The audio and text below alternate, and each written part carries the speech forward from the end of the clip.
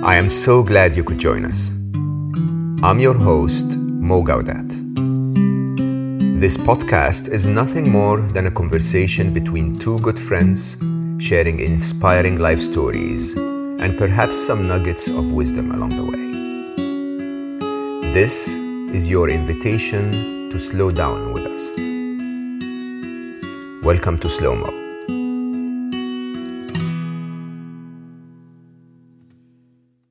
Good to have you back with us to continue this incredible conversation with Kasia Urbaniak. In part one of this conversation, we spoke about Kasia's incredible story, incredible diversity of backgrounds, and we actually went together into the dungeon to understand how dominance could be a relationship of deep connection and healing.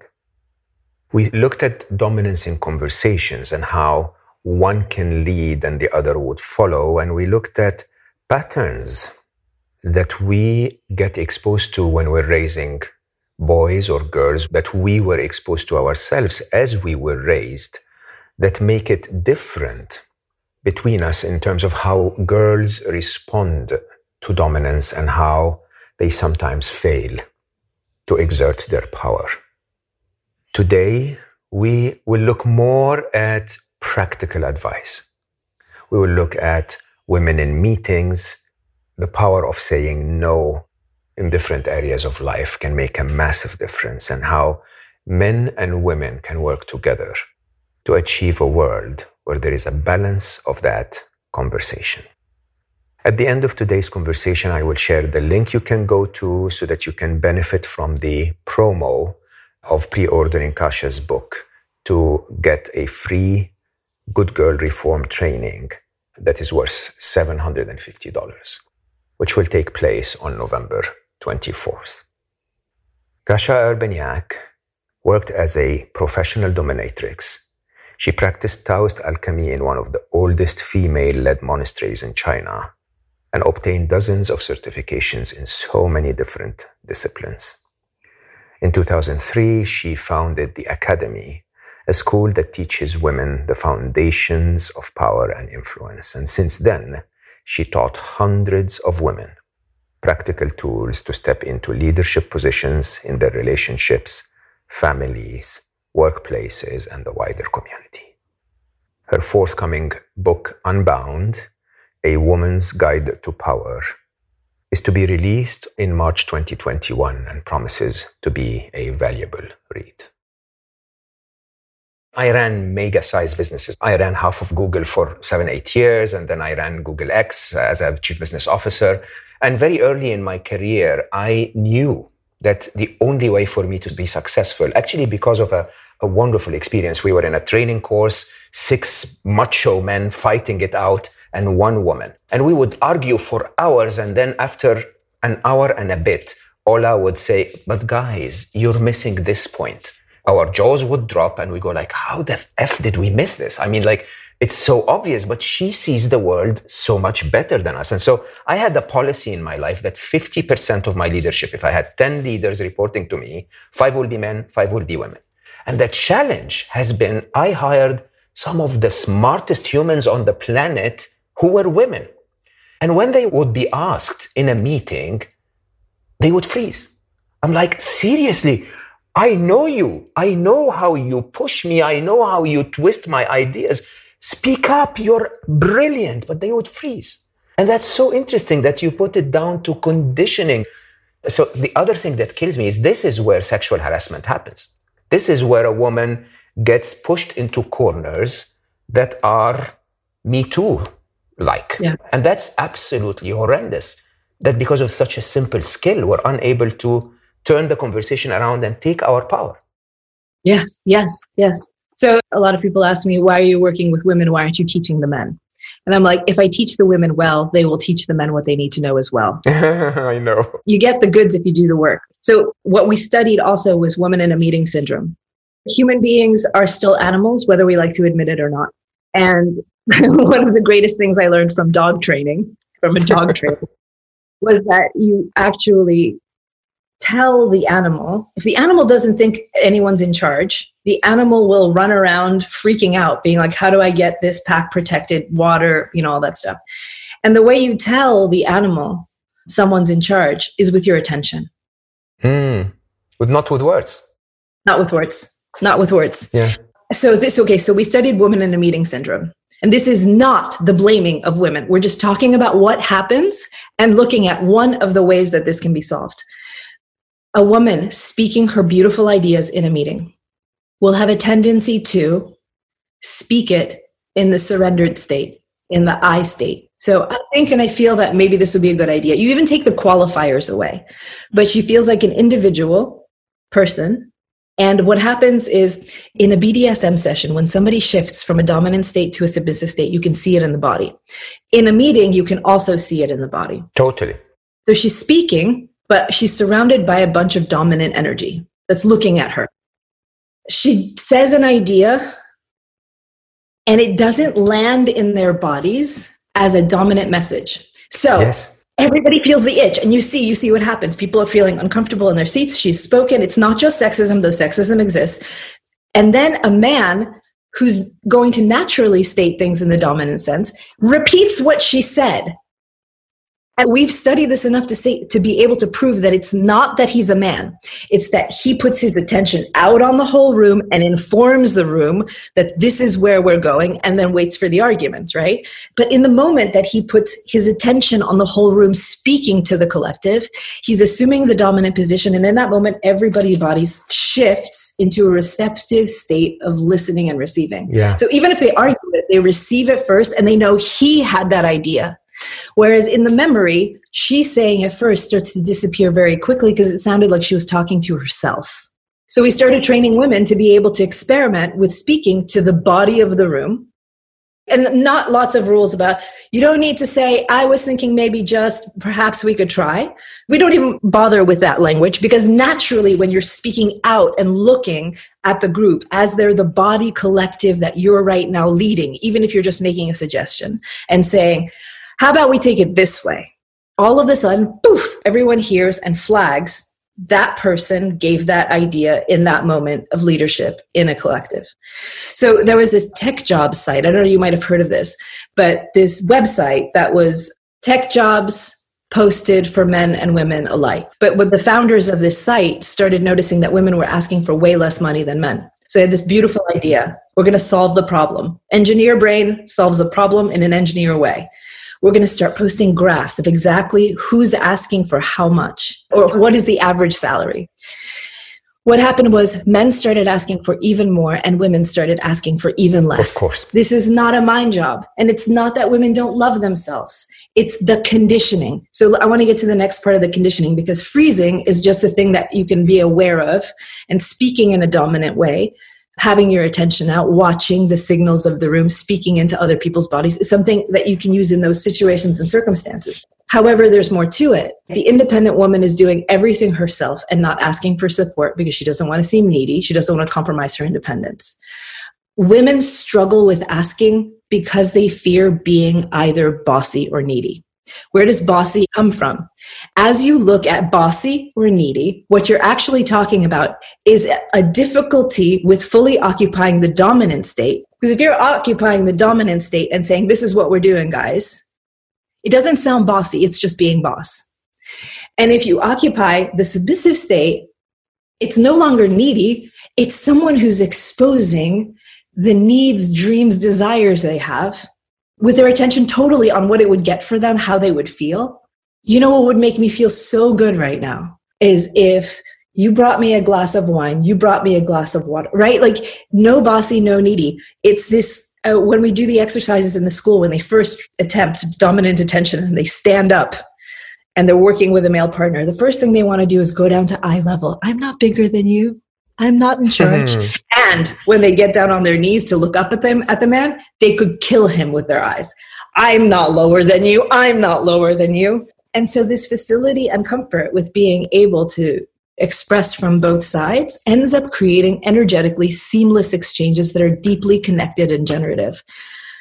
what we bump up against is there's a prohibition against desire and asking for things. Back to good girl conditioning in woman land of yesteryear, up until 5 minutes ago. A woman who had a lot of needs, a lot of desires. Even today, women are like, no big deal. I'm fine. I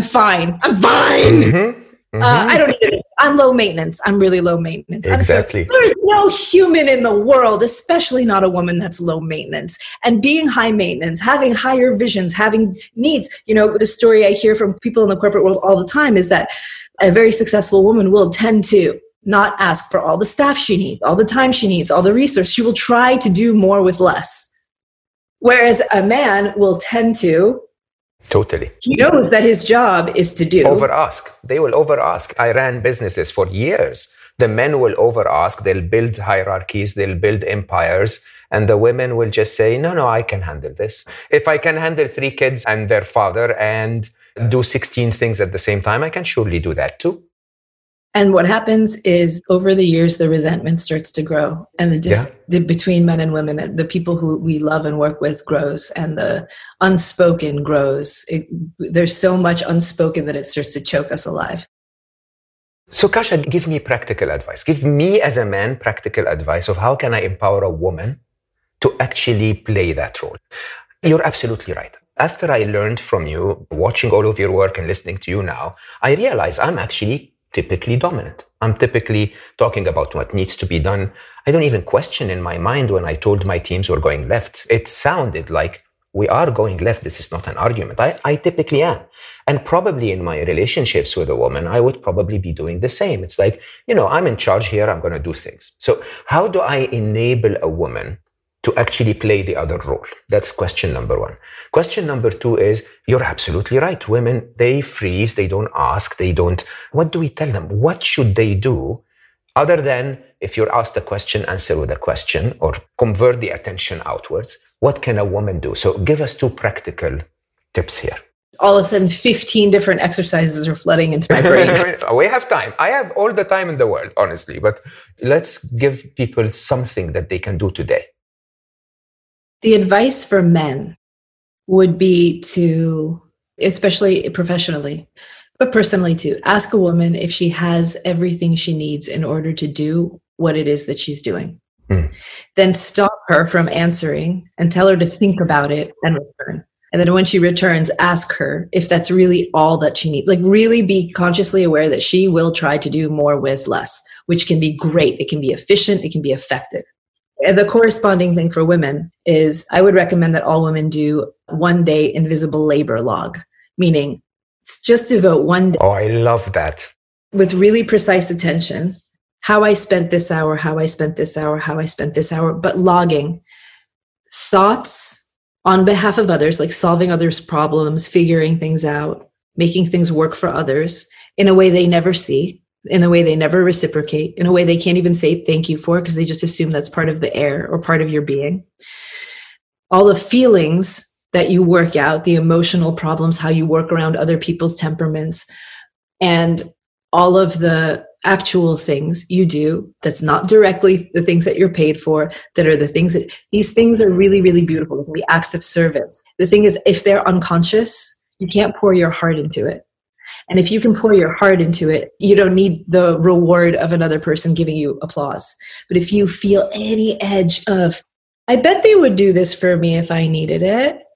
If there's any edge of, why am I always the one bringing the coffee? Because once they log it, some women find that they spend 70% of their day living for other people. Totally. And that can be beautiful, but where there is no awareness, there is no choice. Where there is no awareness, there is no choice. So if they're enslaved to good girl conditioning and doing these things, when they see what they're doing, they may choose to continue. They may choose to stop. They may choose to be financially compensated or acknowledged in any way that they want. But seeing it comes first. The next thing they can do is make a list and be like, these are the things I no longer want to do. Then they can decide, do I want to inform people that I'm no longer doing this, or do I want to stop doing the dishes and seeing what happens? Wow. Do I want to ask someone, right? And then we have like a whole curriculum for how to make an irresistible, compelling ask that no one can say no to. Do I want to ask someone to take this on? Do I want to continue doing this, but get acknowledged for it? Is this something that I need to have seen? Because sometimes invisible labor can stay invisible so long as it's not invisible to us. And other times it's absolutely appropriate to be paid for it. Mm-hmm. So then we're talking about two things that are difficult for women: asking and talking about money. Oh, yeah. We have curriculum for, right? The day-to-day simple thing to do is to start noticing when a woman goes inward to self-attack or blame. In that moment, turn your attention out to the person that you're having a conversation with and ask a question, just to flip the attention so that there's that back and forth. Here's another one. One really fun thing we do at the Academy is we train women to be absolutely in love with hearing the word no. What happens for women is, because our state of attention so quickly goes inward, if we are asking for something important or mean something to us, and we get resistance on the other side, we get a no, we make it mean that we just got told no. The energy goes directly to us. So we feel like not just, no, you can't have a new desk, but no, you don't deserve to ask, and no, you don't deserve to exist. Wow. You can even see it in the phrasing. Can I ask you a question? Is it okay if I ask you a question? It's a meta question, looking for permission to ask with the request itself. We play really fun games with having women hear no over and over and over again. And here's the thing about no. Here's the thing about resistance. When you make a request of someone, when you tell them that you want something or you command them to do something, resistance is precious, because most people, most of the time, don't say no to be jerks. They say no because something came up that threatened something important to them. Gold. Gold. You're a mind reader, aren't you? It's like they just give me a clue and I now can control them forever. I can tell them exactly what to do. I know what matters to them. I know what's important to them. By the way, I'm so sorry to say, I understand that as a businessman. That's exactly what I want. I want my customer to tell me no. Because when they say no, I know what matters. Yes, yes, yes, yes. And it doesn't stop at business. It moves to love. Absolutely. So the moment somebody says no, here's the art. Get curious, right? Get curious. Oh, yeah. My students will often go, the first question out of their mouth is, why not? I was like, that's not curiosity. That's badgering. That's trying to break the resistance with a hammer of questions. No, get curious. Get around the resistance to find out what matters to them. Because if you're asking about something that matters to you, and there's something on the other side that matters to them, the no is most often an illusion of conflict. If I know what you care about right now, what's being threatened, and I know what I care about because I came to you with it, those two things, those two living impulses, when they meet in a conversation, when they truly meet in a conversation, that's when synergy is possible. That's when a new idea that's better than either of the two ideas starts to form. That is the magic of human connection. Something being greater than the sum of its parts. It's gotten to the point where when my students get a yes, they're a little bit disappointed. It's like, oh, come on. Yeah, I mean, just a little dungeon metaphor. If I have a session where for 90 minutes, I say kneel, man kneels. I say stand up, stands up, go over to the window, make a fool of yourself at the window. And he does everything perfectly. It's the most boring session on earth. I have to find his resistance. You are a little bit slow there. Are you being slow in order to get my attention? Do you want to get punished? Or are you being slow because you enjoy taking your time? Is that the kind of pleasure you're here for? Because if that's the kind of pleasure you're here for, you can go over there and please yourself. And blah, blah, blah, blah, blah, blah, blah, blah, blah, blah. But the point is, the resistance is gold. So for any woman who wants to inoculate herself against no, I think actually on our website, we have tons of resources on our website where some of these exercises you can run with a girlfriend, you can read about it, try it out yourself. I know. I loved the legitimacy test. Let's not tell them about it. Everyone listening to this, go to the website, watch the legitimacy test. I think it will change your life. Keep going.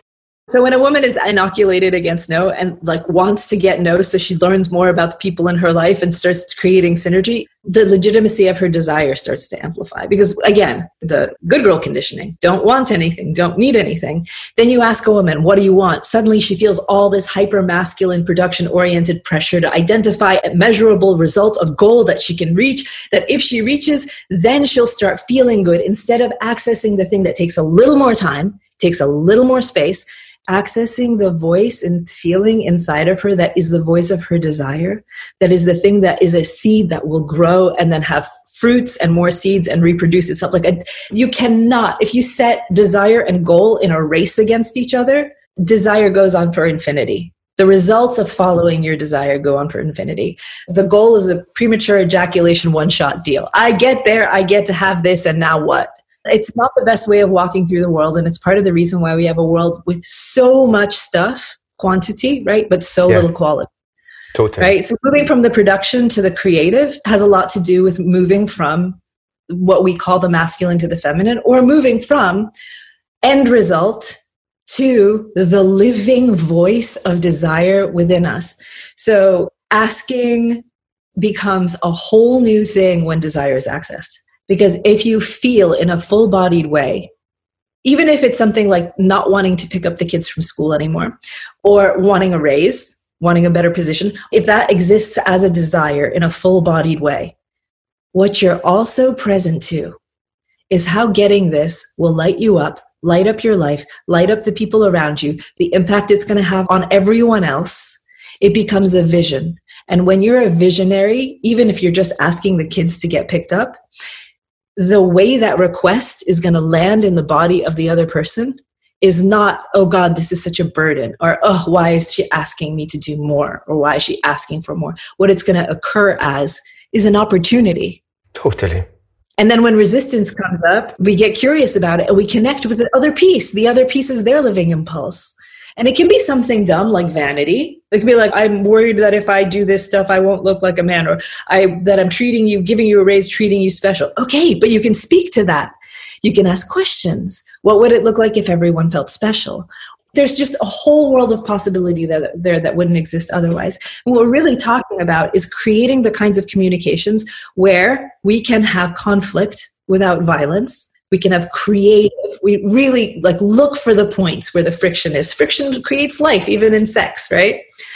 And have peace among people, but without conformity.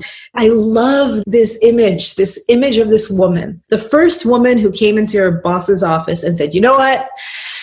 I'm pregnant and I want to keep my job. And I want you to pay me while I stay at home with the baby and while I give birth.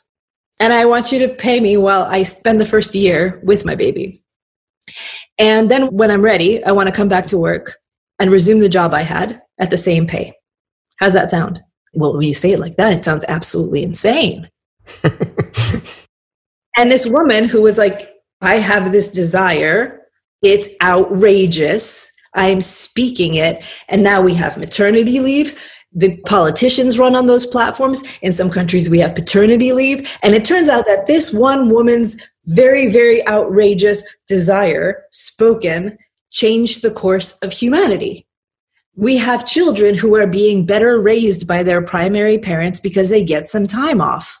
Suddenly, it's a benefit to all society for this woman who might have thought of herself as greedy, as selfish, as one who wants too much. Make up your mind, woman. Are you a mother or are you a worker? Come on. Mm. And she paved the way for so many people. And I love imagining how she must have been like, this is going to sound nuts. I'm probably going to get fired. This is crazy. I'm going to do it anyway. Ah! You know, the thought experiment I always ran with my team was I was saying, okay, so why don't you get your husband to ask for that? And believe it or not, when they put themselves in that position, they'll go like, yeah, he will walk in and say, look, I deserve this, this, this, and that. And right away, he will put himself in the dominant position. And I love this conversation because I also pay a lot of attention like you. I really, really dig deep into what people's signs and body language and reactions and so on. And the most interesting side of this is when a man came into my office and asked for something outrageous, it didn't even cross his mind that it was outrageous. To him, it was like, yeah, of course, I want $1 million. As a matter of fact, I ran a startup at one time. And, we went through a bit of a difficult time. And so we asked people, how do we compensate you for this? And women were saying, oh, thank you so much for asking. Men were saying, I think you should double the shares you gave us at the beginning. And it is that extreme. And when you talk about it, I have to ask you a very, very important question, actually, on the topic of desire. There is so much conditioning to a woman that being a good girl is about suppressing your desires. There is so much, especially in the Middle East, where I come from, where sexuality is totally taboo, right? So the culture, the religion, and so on and so forth would basically say, you're never going to touch a man until you're married. And so what parents do is they say, by the way, sex is bad. And the reversal of that to tell a woman, hey, by the way, it's your desire, it's what you feel, it's how you are made biologically, and it's absolutely okay to open up to this. By the way, this is not just in the Middle East. As a matter of fact, around the world, you meet so many women that are not in touch because they think there is something wrong there. How do we tell a woman that what you desire is you? It's basically listen to it. It's your either body or your emotions or something is telling you, I want this. It's like I want coffee in the morning. I wake up and my body is telling me I want coffee in the morning. How do we change that mindset? The simplest thing I can say to that is what I say to my students. The beginning of the journey, it starts with a simple sentence. And this goes for erotic desire. This goes for creative desire. Even things that could be goals like professionals. We use the language of desire around them to bring these things closer to the body. Because addressing sexuality is so important because it ends up spilling over into things that we never think are sexual. So this is the sentence that begins a woman's journey of reclamation in regard to desire. You have no say in what you want. You have no say in what you want. You don't make it. You don't sit there and go, I want to desire X, Y, and Z. You have no say in what you want. You didn't make it. It comes through you. It doesn't even come from you. It comes through you. And imagine that for a moment, thought experiment, that women, just women for now, as creatrixes of life biologically, imagine for a second that the desires coming through have a universal intelligence. A woman wants pickles and ice cream when she's pregnant. Mm-hmm. This ability to be able to tap your inner barometer and lead from there has a beautiful way of being connected to all of life and all of nature. When we are allowing the deepest, most embodied parts of ourselves to be the signals we read, we are in touch with the whole universe. Now, you have no say in what you want. You do have a say in whether you acknowledge that that signal came up for you, because in some cultures it can be extremely problematic. In some situations it can be desire can be a bitch. It can drag you out of marriages. It can make your life very inconvenient, make you quit a job to be a watercolor painter on a sidewalk. You have no say in what you want. You do have a say in whether you allow yourself to see it or not. And then you get to choose how to play with it. Then you get to choose. And there's nothing wrong with saying, I have this desire and currently no way. But I'm not going to act on it. Yeah, I'm not going to act on it, right? This also gives time, because a lot of times desire will have a lot of unalchemized energy attached to it. So like anger will come up. Anger is very useful, but not in its first or second stage. First stage is sleepy anger, resignation, tiredness. Second is reckless chaos, destruction. Third is passion and clarity. We very rarely get to the third stage. So we take the time to notice what the desire is. And oftentimes it's much bigger than we think it is. Much, much bigger. And it connects to much bigger things. I had an incredible situation with a woman who couldn't stop talking about how frustrated she was that her husband wouldn't pick up the socks. When we went deep into what the desire was, this is the other fun thing. If you ever hear someone complain, desire always hides a complaint. I mean, complaint always hides a desire. Yeah. So if you're complaining, ask yourself, what's the desire? If someone else is complaining, ask themselves, what are they actually asking for? Anyway, socks.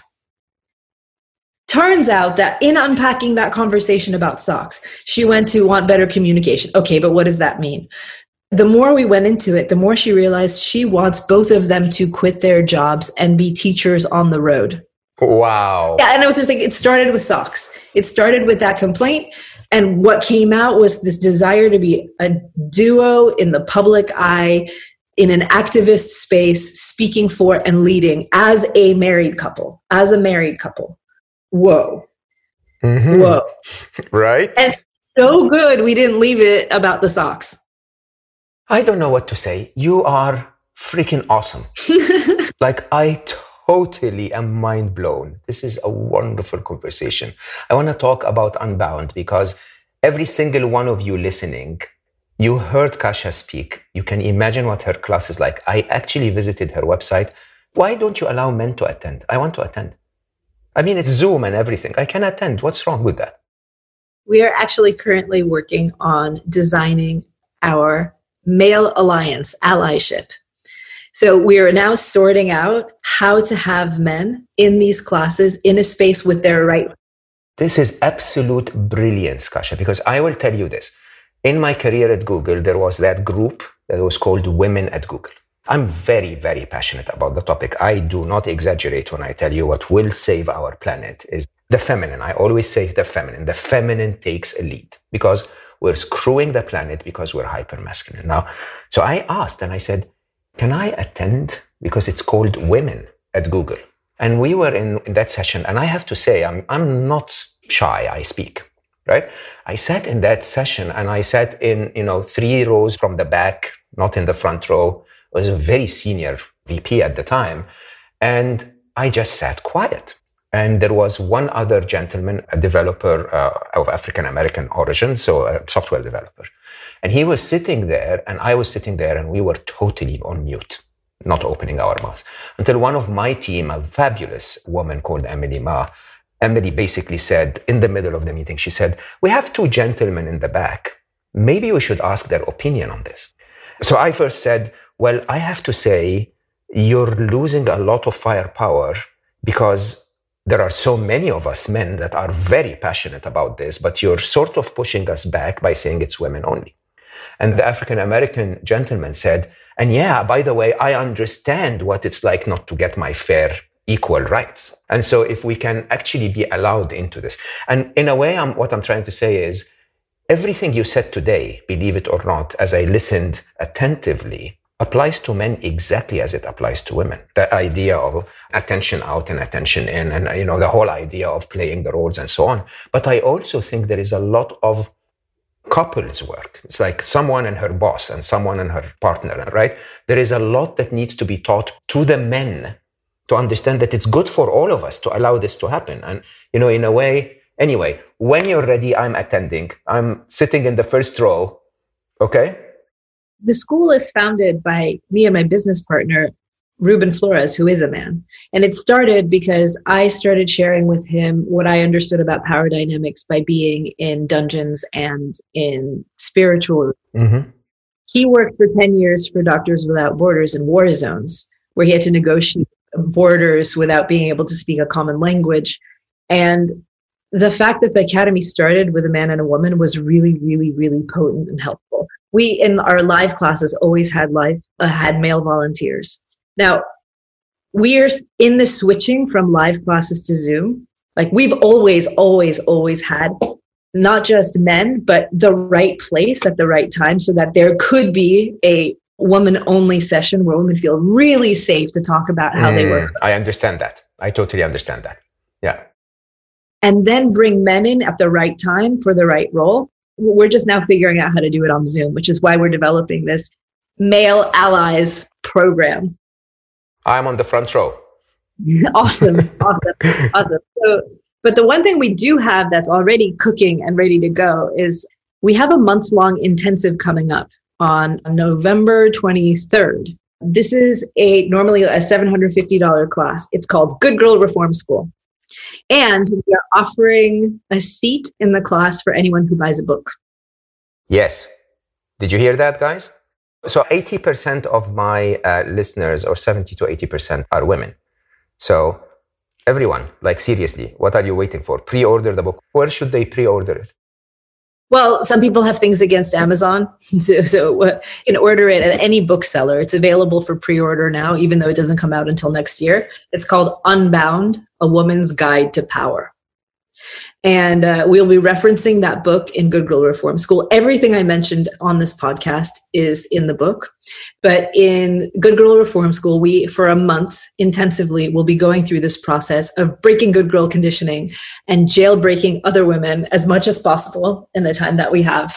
And I feel very, very, very strongly that right now is the time to give away as much as possible. You're absolutely spot on. Like, there's so much pain in the world. There's so much confusion. And one of the skills that gets learned during the process of a good girl jailbreak has everything to do with power, influence, and being able to move another person, not just to change their minds, but to change their minds along with their hearts and the actions of their body.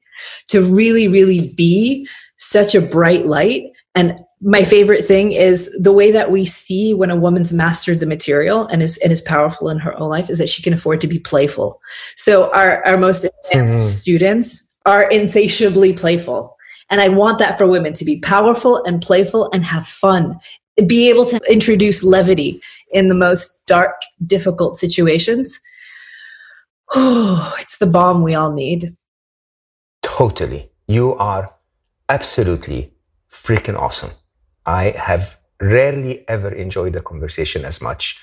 I have to say, so eye-opening, so balanced, so grounded, and so important. I am so grateful that you came. Thank you so, so much. It's been such a pleasure speaking with you. That was a fascinating conversation. I hope you enjoyed it as much as I did. I learned so much. I was blown away by many of those thoughts that appear to be simple but are quite profound. And I surely intend to be friends with Kasha, if she lets me, for quite a long time to come. To get to attend Kasha's training on November 24th for free and save yourself $750, order Kasha's upcoming book, Unbound. To find more details, just go to kasha.urbaniak.com/good-girl-reform-school. Or just go to kashaurbaniak.com and scroll down until the bottom of the page and you'll find it over there. Find me on social media and let me know what you think about the conversations that we're hosting here. I am Mo_Gaudat on Instagram, Mo Gaudat on LinkedIn, M Gaudat on Twitter, and mo.gaudat.official on Facebook. Please help me out and rate this podcast 5 stars if you're using Apple Podcasts. Tell your friends about it, spread the message, and make everyone benefit from this new initiative that I believe has been reaching thousands and thousands and thousands with inspiring messages that have the power to change life from some of my wisest friends. I know you have 1.5 million things to do in your daily life, but remember, there's always a little bit of time to slow down. I love you all for listening, and I'll see you next time.